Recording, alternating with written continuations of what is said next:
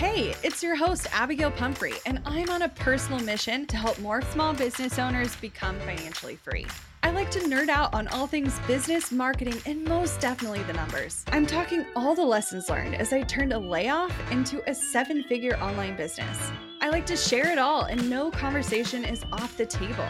We talk actionable strategies, biz challenges, and all the things life throws your way. Grief, anxiety, loss, and resilience are all topics you'll find here. So grab a cup of coffee and settle in because you're listening to the Strategy Hour podcast, brought to you by Boss Project. Have you ever absolutely panicked after you accidentally deleted a file on your computer? I know I have. It's not an issue if you've got CrashPlan Smart Recovery. Your files are just a few clicks away and can be restored in a snap. CrashPlan provides the best cloud backup solutions in the market. Visit crashplan.com/bossproject for 50% off your first year of CrashPlan. Now you can protect all your work with an unlimited backup and recovery solution. CrashPlan makes it simple to restore some or all of your data. And with unlimited version retention, CrashPlan can be your ultimate rewind button. Get unlimited computer backup for you or your business with CrashPlan Professional. CrashPlan backs up files that live on your computer and works with PC, Mac, and Linux. Don't let data disasters slow you down. CrashPlan has your back and keeps you moving. Go to crashplan.com/bossproject for 50% off your first year of CrashPlan. That's crashplan.com/bossproject for 50% off your first year. Back up better with CrashPlan.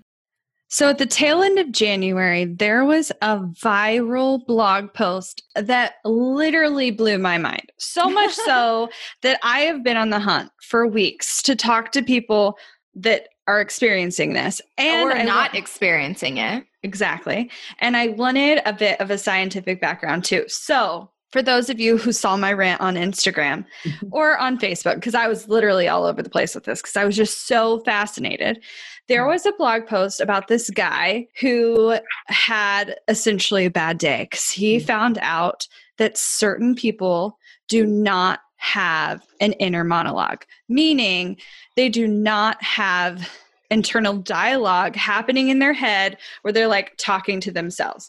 If you have this, you know exactly what I'm talking about. If you don't have this, you're literally so confused right now, and that's okay. We'll get into it. So I read this article and he was talking about how this does or doesn't exist and people have their own experience with it. And since then, I've gone on a journey to find other people who had this. I ran across like a handful, 5 or 6 people that I actually knew personally who swore up and down they did not have an internal monologue. And Hannah was one of them. And I've been forever fascinated with it. So Hannah, like, do you really not have an inner voice, or like what is going on underneath the hood there? Okay, so it's a little bit of a mess, but I didn't know that people had an internal monologue until I was diagnosed with ADHD and I listened to a podcast that talked about it. It's sort of like I'll visualize a conversation with like other people or the thing that I need to be doing, but I won't be thinking like that's the thing that has to happen next, or I don't really have like thoughts in that way. It's more like a visualization of something rather than a monologue. There's no internal voice. Do you visualize as words or as like the scene? Like as the scene. Yeah. If I remember that I need to do something, it's more that I'm like, I kind of see the thing I need to be doing. Yeah. Rather than thinking like, oh, you should do that. If that makes sense. Yeah. It's an interesting thing. I was flabbergasted when I learned that people like have a monologue. I had no idea. And then I asked my husband and he's like, you don't have that? And I was like, I had no idea that that was a thing. And he was like, this explains so much about my lovely wife. Yeah. Well, and I can imagine, I started wondering from like a scientific perspective, like what is happening in the brain? Is this an actual thing, or are some people just not having the ability to tap into it? And so I started asking around in the scientific community, like, what are people saying? What are people thinking? I actually started with asking a psychologist, and her first response was that perhaps it's not that people do not have one. they're just not aware of how to tap into it, or they don't know how to have a relationship with it. And that they're just in the same way we learn differently. Like some people are visual learners and some people are like contextual learners, like they need to do the thing, that perhaps this connection with that part of our brain is just tapped into in a different way. But then I met Barbara, and Barbara is also a psychologist, and she said she'd be willing to like do some digging on this and find out some things. I'm a little disappointed with what maybe hasn't been found out, but I'd love to know from your perspective what you've been able to find from a scientific perspective, what's going on. Sure. Well, it started back in the 1920s and 30s. There was a psychologist by the name of Jean Piaget. And he was pretty much the first one to talk about inner thought or private speech, speaking to ourselves out loud. And he said, this is the initial form of speech that we have, but it kind of dies out as we grow up. But then in the 1930s, there was a researcher, a psychologist, a Russian psychologist by the name of Lev Vygotsky. And he proposed instead that private speech develops from social speech. And it later becomes internalized as internal monologue rather than dying out. So this has kind of come to be the most accepted empirical research in the field. There's another researcher by the name of Dr. Hurlburt, and he's at UNLV. And he's kind of considered the maverick in this field. He's looked at this for years. And he said that, yeah, I understand that there's a lot of hoopla at this point about people being amazed that there are some people that don't have this play-by-play every day. But he said, really, more people don't have it than do. What? And so he did a bunch of research in this area. So his name is Dr. Hurlburt, Russell T. Hurlburt. And he said it's an oversimplification. Sure. He said that experts agree that not everyone experiences this. And he said that some people talk to themselves a lot, some never, some occasionally. Mm-hmm. But what's most intriguing about this is I think that both camps, a lot of research refers to it as the haves and the have-nots, didn't realize that this was actually happening. Right. For sure. Everyone is just kind of shocked that this is not a fundamental human experience that everyone has. Mm-hmm. Yeah. So I'm just going to guess based on your behavior that you have an internal monologue personally. I do. Okay. I do, definitely. Like, I'm going to replay back probably later. Like, what is Zencastr? I've never heard of that before. and I'm going to go through this whole thing from our experience today. Right. And that's not uncommon to me. But when Hannah and I started this background conversation, that unfortunately you guys are not privy to everything that Hannah and I discuss, but I remember her very adamantly saying that perhaps the lack of internal monologue could be related to certain social, I don't think ADHD is considered a deficit, but a condition. What would you call it? It's not like it's a social condition. It's a neurodiversity. Okay. Like, I didn't understand the neurological aspect to it until I had to go and get neurological testing when I was diagnosed.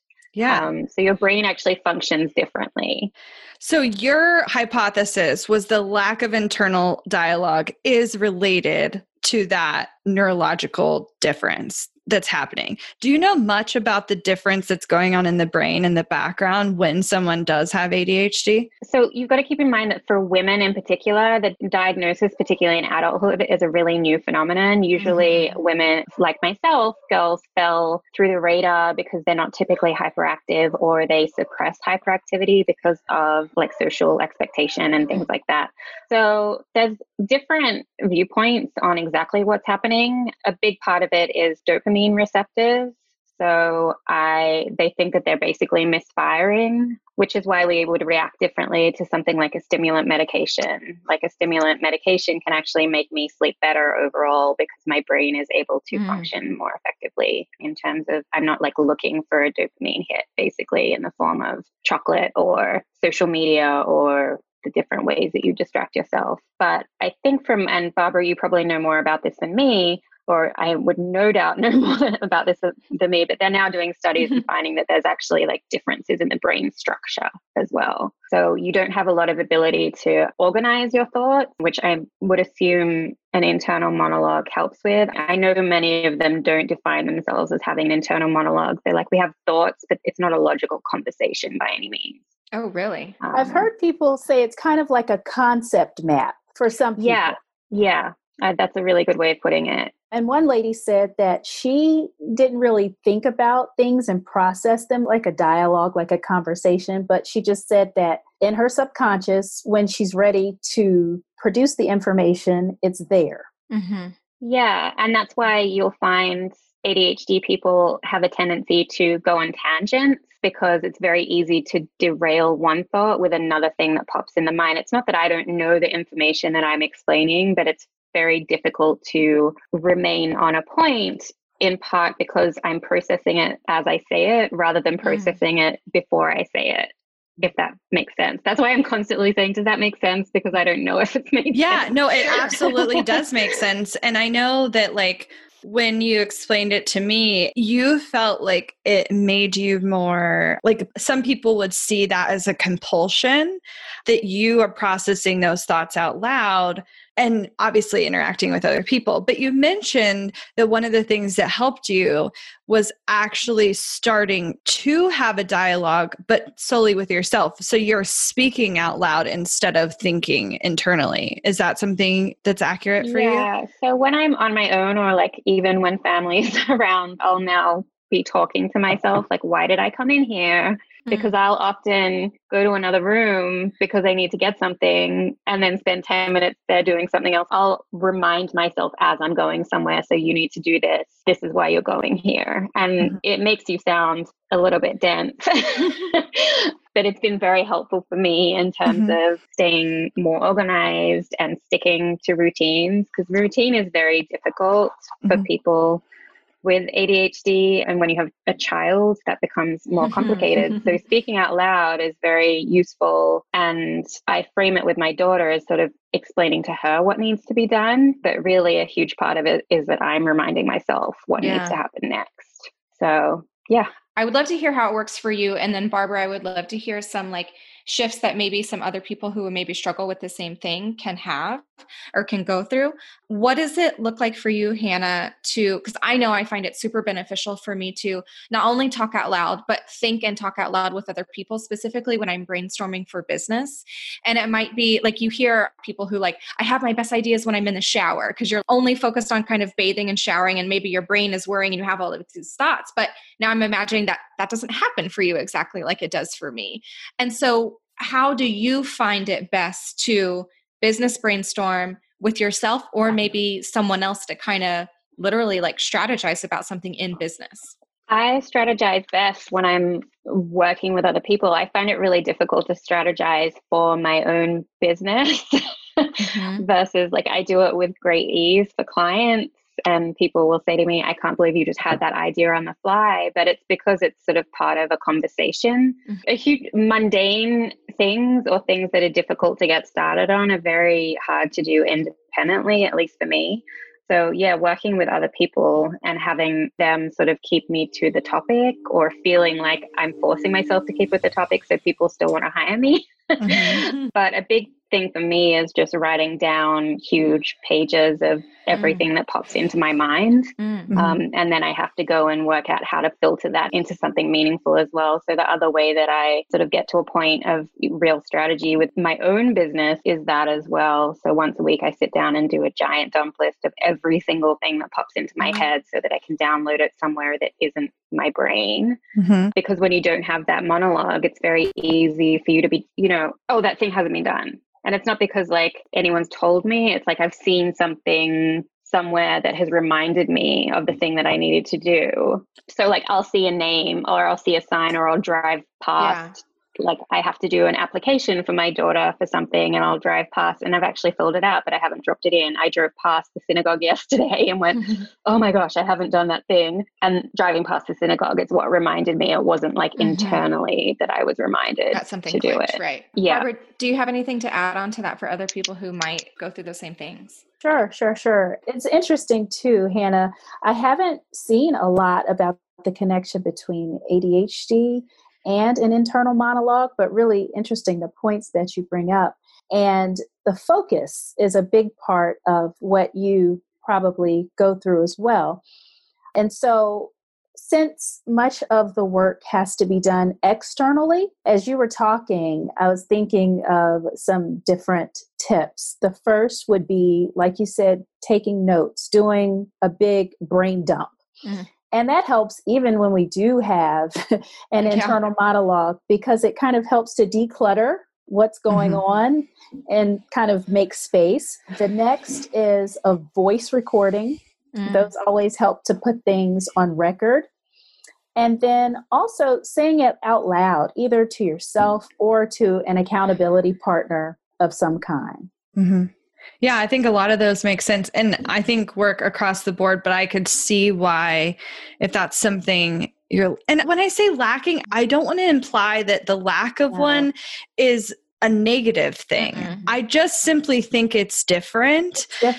And I don't know. I think the majority of people I found that do not have one, they don't feel a sense of anything missing. No. And they seem to be less interested in this topic than the people that do have Who one. have one and are Very like, true. wait, I can't wrap my head around not hearing my voice all the time. I feel like it's almost not apathy, but like it's not like there's a space that's void or something. I personally, and this is just my very small subgroup of people that I personally know that have told me they do not have it. I have found that those people are people I would consider highly intellectual and may come across as socially awkward, not because they're awkward people, but because they're just, I don't know, I feel like the smarter you are, the more odd you can appear in society. But every single one of them, I would be like, oh, like it doesn't surprise, like they have a lot in common if you were to compare them as individuals, even though they don't know each other. I think that it could make you really powerful because you're willing to just speak your word, versus if you do have one, I've found there's a lot of things I never say because I only think them. Well, and I take forever sometimes to process things because I can do it just inside and on my own. I love what Hannah said, specifically when she's talking with clients about how, oh my gosh, how did you come up with that idea? Because our brain is in the moment and in that conversation. And I think that that is a really powerful tool instead of, you know, I sometimes find myself having to specifically stop like ruminating on something or like being anxious about something because it's constantly being played out in my head. But I'm sure, Hannah, you still experience anxiety like the rest of us. I won't sit and ruminate on something in the same way. Like it's more, again, in the moment. Like I have specific anxieties about my daughter, but they're not things that I'll be like thinking about right now. But if I'm sitting, hugging her and like putting her to bed and she's being sweet and, you know, it's that time of day where they're not driving you crazy, my immediate thought is like anxious thoughts about her. But it's always in the moment that I feel the anxious thought. It's not something that I go away and think about. Interesting. If that makes sense. It's more a reaction to a moment rather than keeping me up at night, if that makes sense. So no, that does make a lot of sense. Yeah. I'm literally just making like side-by-side comparisons of because I know you and I personally have also had some private conversations about just anxiety and parenting and thoughts in general. And when I'm in the moment with my daughter, I am so calm and so at ease and feel safe and everything feels fine. Like I have her, everything's good. I'm not saying that you don't feel calm or safe, but my thoughts are 100% the opposite of like when I go to try to close my eyes at bed, then it's like, okay, but all of these bad things could also happen. So it's just really interesting that, you know, when you are sharing very similar things that I go through with an internal monologue, I think it's really interesting that we're facing the same, I need to declutter my brain just like you feel like you need to brain dump. And the anxious thoughts come just the same, but maybe at a different time. So I just find it really funny that we're all actually going through the same shit. Yeah. Want to learn exactly step by step how to get paid to generate leads in your business? I've kept these details to myself for far too long. I'm ready to spill everything and give you the exact steps that help me generate tens of thousands of qualified leads and millions in low-ticket digital product sales. I won't just show you what I did, but teach you how you can do it too. I'm talking not just how to create low-ticket digital products, but also showing you how to use them strategically to generate leads for your other existing or future offers. I'm sharing it all at bossproject.com/jumpstart, including exactly how I made $8,033 and generated 277 leads my very first month selling digital products. Find out more at bossproject.com/jumpstart.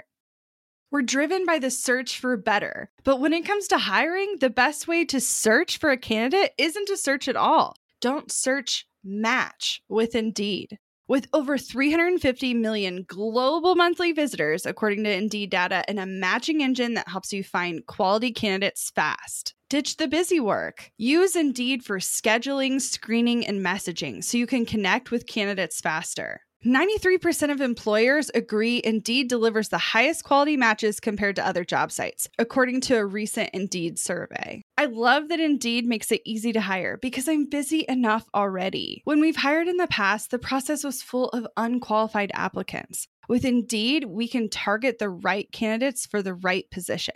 Join more than 3.5 million businesses worldwide that use Indeed to hire great talent fast. And listeners of this show will get a $75 sponsored job credit to get your jobs more visibility at Indeed.com/strategy hour. Just go to Indeed.com/strategy hour right now and support our show by saying you heard about Indeed on this podcast. Indeed.com/strategy hour. Terms and conditions apply. Need to hire? You need Indeed.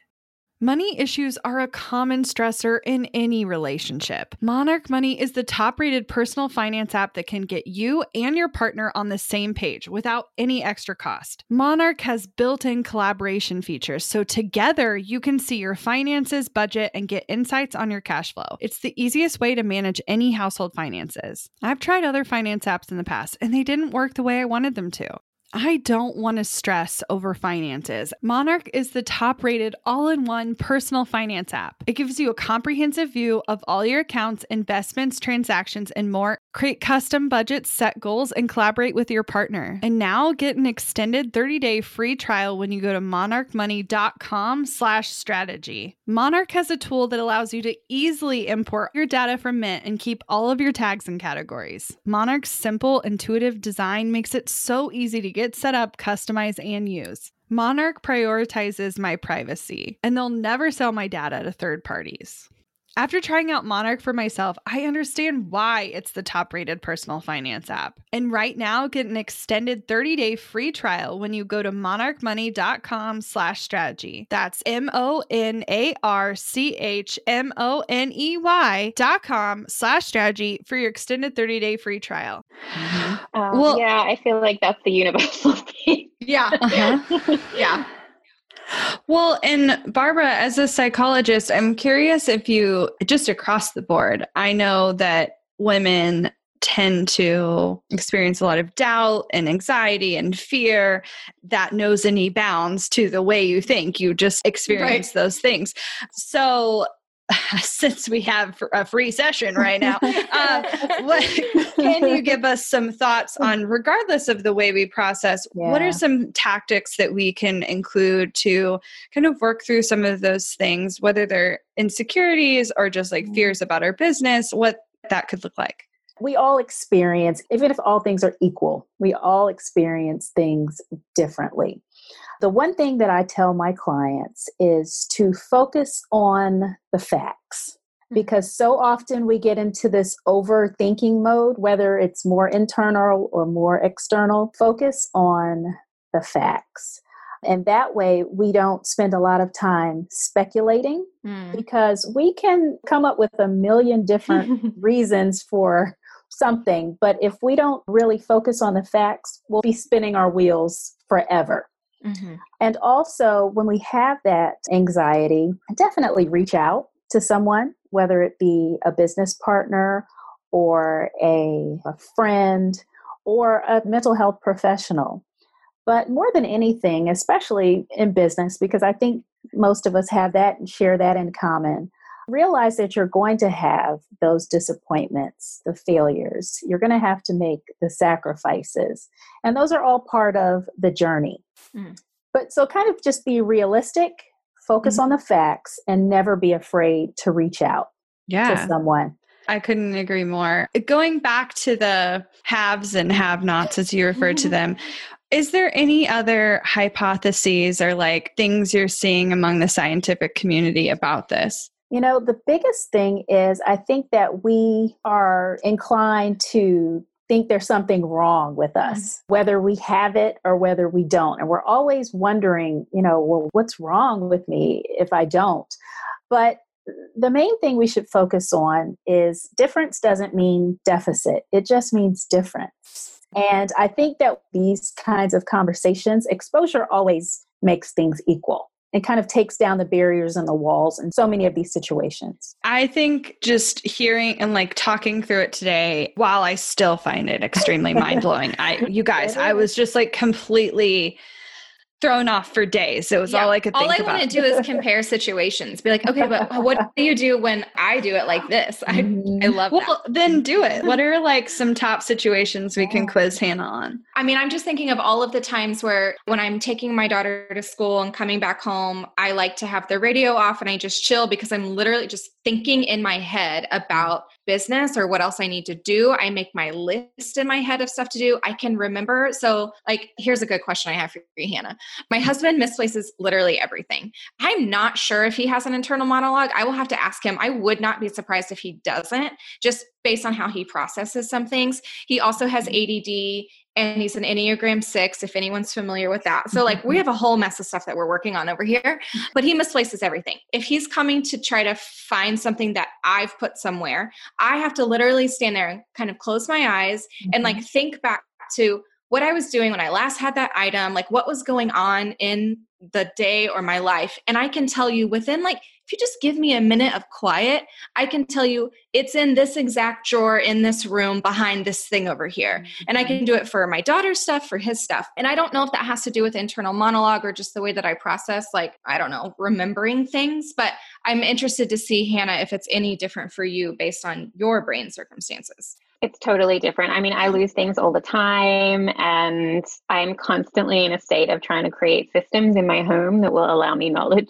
to lose things all the time, which basically is I have a checklist of things to do so that my daughter's shoes always end up in the same place for the morning, because otherwise they're going to end up in all sorts of places. And it wouldn't even necessarily be that she's put it there. It's that she's taken it off here and I picked it up and then gotten distracted by something, put it down, and I won't remember that was the point at which I had the shoes. So the number of things that I've lost over the years, like it's really impressive that I haven't lost an AirPod yet. I have thought I've lost them.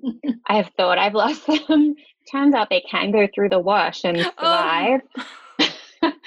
Turns out they can be left in all sorts of places. So for me, I have to set up really specific systems for where things go. Otherwise, I just won't remember where it is at all. And that can be really interesting as a parent because things need to be found.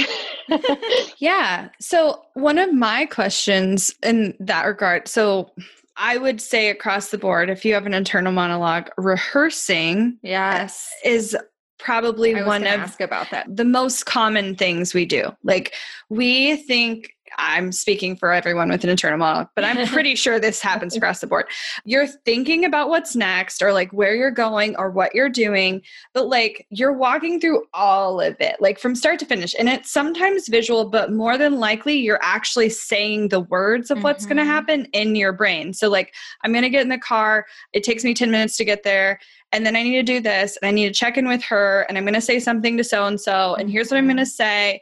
But we do this for things that are completely non-important, like very like everyday tasks. But then we'll definitely do this in a really big way for like conflict or conversations before it happens. Like, ooh, honey, he just broke some words or he just broke some rules in my house or something ethically was wrong or I'm mad about whatever. And before I go into a conflict situation, I'm like sitting thinking about the things I'm going to say, or definitely after a conflict is happening, this isn't rehearsing, but it is the reflection period. Yeah. Is like you're rehashing everything out. You're thinking about everything that happened. I would have said this if yes, I would have said, and like you literally say, I would have said, Yeah. da, da, da, da.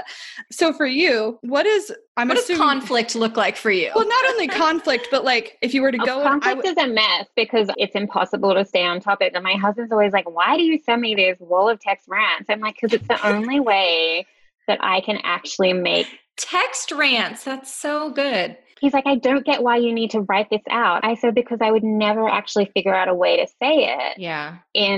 I need to go into having a discussion about things. So do you get angry over text message? I will leave something alone and then I'll be like, "Just so you know, I'm upset about this." And he's like, "You just sent me like 300 words." Just so you know. I've had to learn not to do that and to like wait and like write myself notes in my notes app of like the thing that I want to talk to my husband about, because it's not really appropriate to send to him like a wall of text while he's presenting a QBR to a venture capital firm. Probably not. But what about the rehearsing thing? Like, how do you prepare, or do you? I don't really rehearse. Like, if I'm going to a meeting, I'll literally like speak the conversation out loud, like have the things that I think I should say, and try and think of things that I typically get asked and what my response would be for that situation when I'm driving there. Like, doing that in my head is an impossibility. I would never be like, I don't do that. Before you realized that you couldn't do it in your head, imagine back to before you knew internal monologues were a thing, which you said was a couple of years ago, right? I just thought I was really, really, really dumb and lazy because I couldn't remember to do anything. And I couldn't articulate myself. Like, I didn't understand why I could have, this sounds like I'm tooting my own horn. Like, I have an incredibly high IQ. You do? But I do. Without the structure of high school, once I left high school, I did really well in high school, but there was a ton of structure. Without the structure of high school, I fell apart at university, and I thought it was just because I was dumb. And it was only like I was 32 and I got diagnosed with ADHD, and I started researching and I was like, oh, okay. I had created a lot of systems, but I didn't understand why I needed them. Like, now I understand why I need them, and they're much more effective, if that makes sense. Early adulthood was very difficult because I didn't know that other people had an internal monologue. I didn't know that the reason I would interrupt people was because I wasn't thinking before I said something. And it wasn't even that I said offensive things, like maybe I did sometimes, but you've got to be friends with people who are fine with the odd inappropriate joke, that's for sure. Just so you know, I am. I know. Well, that's why I like you. Like, just now, I'm like, what was I saying? I've forgotten what I was saying. I didn't know that all of those things were the experience of a lot of other people. And obviously that's an ADHD thing. And I'm sure there's people without it who do have an internal monologue. I just only realized about it once I started digging into the different communities, and it came up again and again as like a suggestion to talk to yourself out loud. And that I could recall like a day where I'd gotten nothing done long before I got diagnosed. And I looked at myself in the mirror and I like yelled, I'm like, what are you doing? Why aren't you getting these things done? And I didn't realize that that's because I wasn't internally telling myself to get the thing done. Even though I knew the thing needed to be done, I couldn't process what I needed to do that day to actually make it happen. So were you only able to function as a child with lists or with the systems that you keep referring to? I think there was an aspect of, I very often didn't have organized books. I managed to skate through in some ways because I was smart and I was good at cramming at the last minute with notes. And even that involved making my brother quiz me until I like learned the thing that I realized I needed to know for the test. And then that, like, I had to say it out loud and have the notes and repeat the notes to someone else. Once you got to university, there's, at least in Australia, there's just no structure at all. And most people work a 30-hour-a-week job with university because you stay at home. It's just a very different culture, but there's not a lot of structure at all. I could literally talk about this all day. I know. And I was just going to add on one tiny piece of that. I think it's very funny. I feel like you and I have had this conversation before, Hannah, but I had a very similar experience in college as you did with an internal monologue without ADHD. And I just find it really interesting how so many of us crave structure and are given structure for so long and then just put out into the world with nothing. I was honor student in all the AP, taking college credit classes in high school, and got to college and was like, WTF is happening? And I had the same thoughts about myself as well, that I'm not actually smart. Like high school must have been easy. And I only succeeded because teachers liked me or whatever. And so it was a 4-year process of kind of unlearning and relearning what I actually needed to thrive. Yeah. I think the big takeaway from it was before I knew, I just thought I was lazy and dumb. Yeah, same. So that was, and I think that's unfortunate. You know?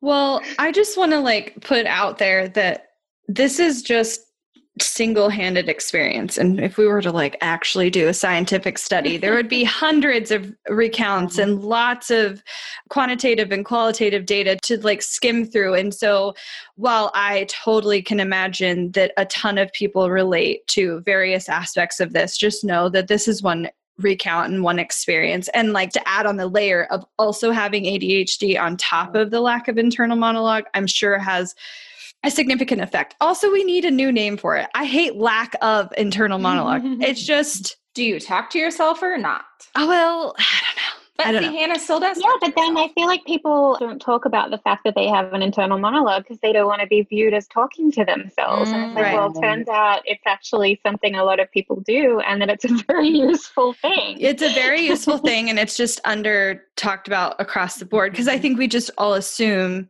because we're so similar as a human culture, because we can relate to people that live on the other side of the planet just because we're human, and we have similar emotions and feelings and stresses and all the things. And I could go on all day about it. But if this is something that interests you, first of all, I encourage you to go read the original viral post, which I will attempt to make sure it gets included in the show notes, mostly because it's hilarious and very entertaining. But if you find out more information, literally, I could eat this stuff up all day. So please DM us over at Boss Project and let us know your personal experience with or without it, or if you have more scientific information to back it up. And just as an overall reminder, regardless if you feel like you're going through life and things are going well or not, if you're struggling to process stress, fear, anxiety, if you just don't feel like you have an approach to certain things, know that regardless of if you think you're in a healthy place or not, there are people like Barbara that are here to help and they want to support you. And I am a huge mental health advocate across the board. Get it before you think you need it, because you probably need yesterday. Yeah, we could all use it. Don't take no for a first answer, because I think in my situation, which is again, really, I'm talking about ADHD because that's my experience, but women are very often told that they have depression. And the reality is that they're overwhelmed and they're not coping. So I was repeatedly just diagnosed with depression, and that's a really common story. So you don't have to take the first, if you feel something's wrong and you're not getting good answers, try and find someone who really listens to you, because I wish I'd found that a lot earlier. Yeah. Well, Barbara, if you could give us some parting words of advice, because I feel like at the end of the day, this just comes back to mental health, and we all want some peace and clarity and to be happy. So if you could give us some words of advice, we'll wrap things up. Sure. Thank you so much, Hannah, for being here and kind of just being vulnerable and answering our questions. Like you said, and I echo, depression is like the common cold of mental illness, So always make sure to advocate for yourself, just like you would with your physical health when it comes to your mental health. And we don't have to use the word lack at all, because it's just something that's different. And it's amazing that we are now realizing that we have so many differences. Again, this is good information for teachers, for family members and friends who might not have ever heard about this, because maybe now, people might not fall through the cracks like they might have in other cases. So the awareness is always good. Just keep having the conversations and listening. Listening is always something that can help in every situation. I love that. Thank you all so much for being here. Yeah. And before we go, just really quick, where can people hang out with you online or learn more from you? Hannah, I should have asked you from the beginning if you wanted to be anonymous or if you wanted to be who you are. So I haven't used... It's totally fine. I mean, last year I decided to be more open about the fact that I have ADHD. And so that's totally fine to not be anonymous. You can find me on Instagram at the Hannah Chester, and at www.hannahchester.com to learn about me and the things I do with relation to marketing and strategy and how I balance that with my mom life and ADHD and all that fun stuff. Yeah. Barbara, what about you? I can be found at Dr. B as in boy, Shabazz, Shabazz. And every day I talk about more ways for us to be intentional and take our plans and put them into action in practical ways. Love that. Thank you guys so much. Thank you for having me. Looking to elevate your brand without the headache? Join the Co-op, our creative template shop membership. With thousands of easy to customize templates, all crafted to seamlessly fit your business aesthetics, we make nurturing leads and driving sales effortless. We're talking serious impact and seriously simple creation. Become a member now at creativeshopcoop.com and transform your business today. That's creativeshopcoop.com. Hey, a few quick favors before you leave. I'd love if you'd share today's episode, send it to a friend who needs to hear it, and post on social. You can show us where you're listening from, your favorite takeaway, or why someone else should listen. Be sure to tag me at Abigail Says and at Boss Project so we can share it. Okay, second favor, to get podcast updates and all the behind the scenes news from Boss Project, I'd love if you'd join my VIP list. Just head to bossproject.com/sign up to make sure I have all your contact details. Really love the show? It would mean so much to me if you'd leave a rating and review. It not only helps more listeners find the show, but allows us to bring on quality sponsors so we can keep bringing you this valuable content for free. Thanks so much for listening. Until next time.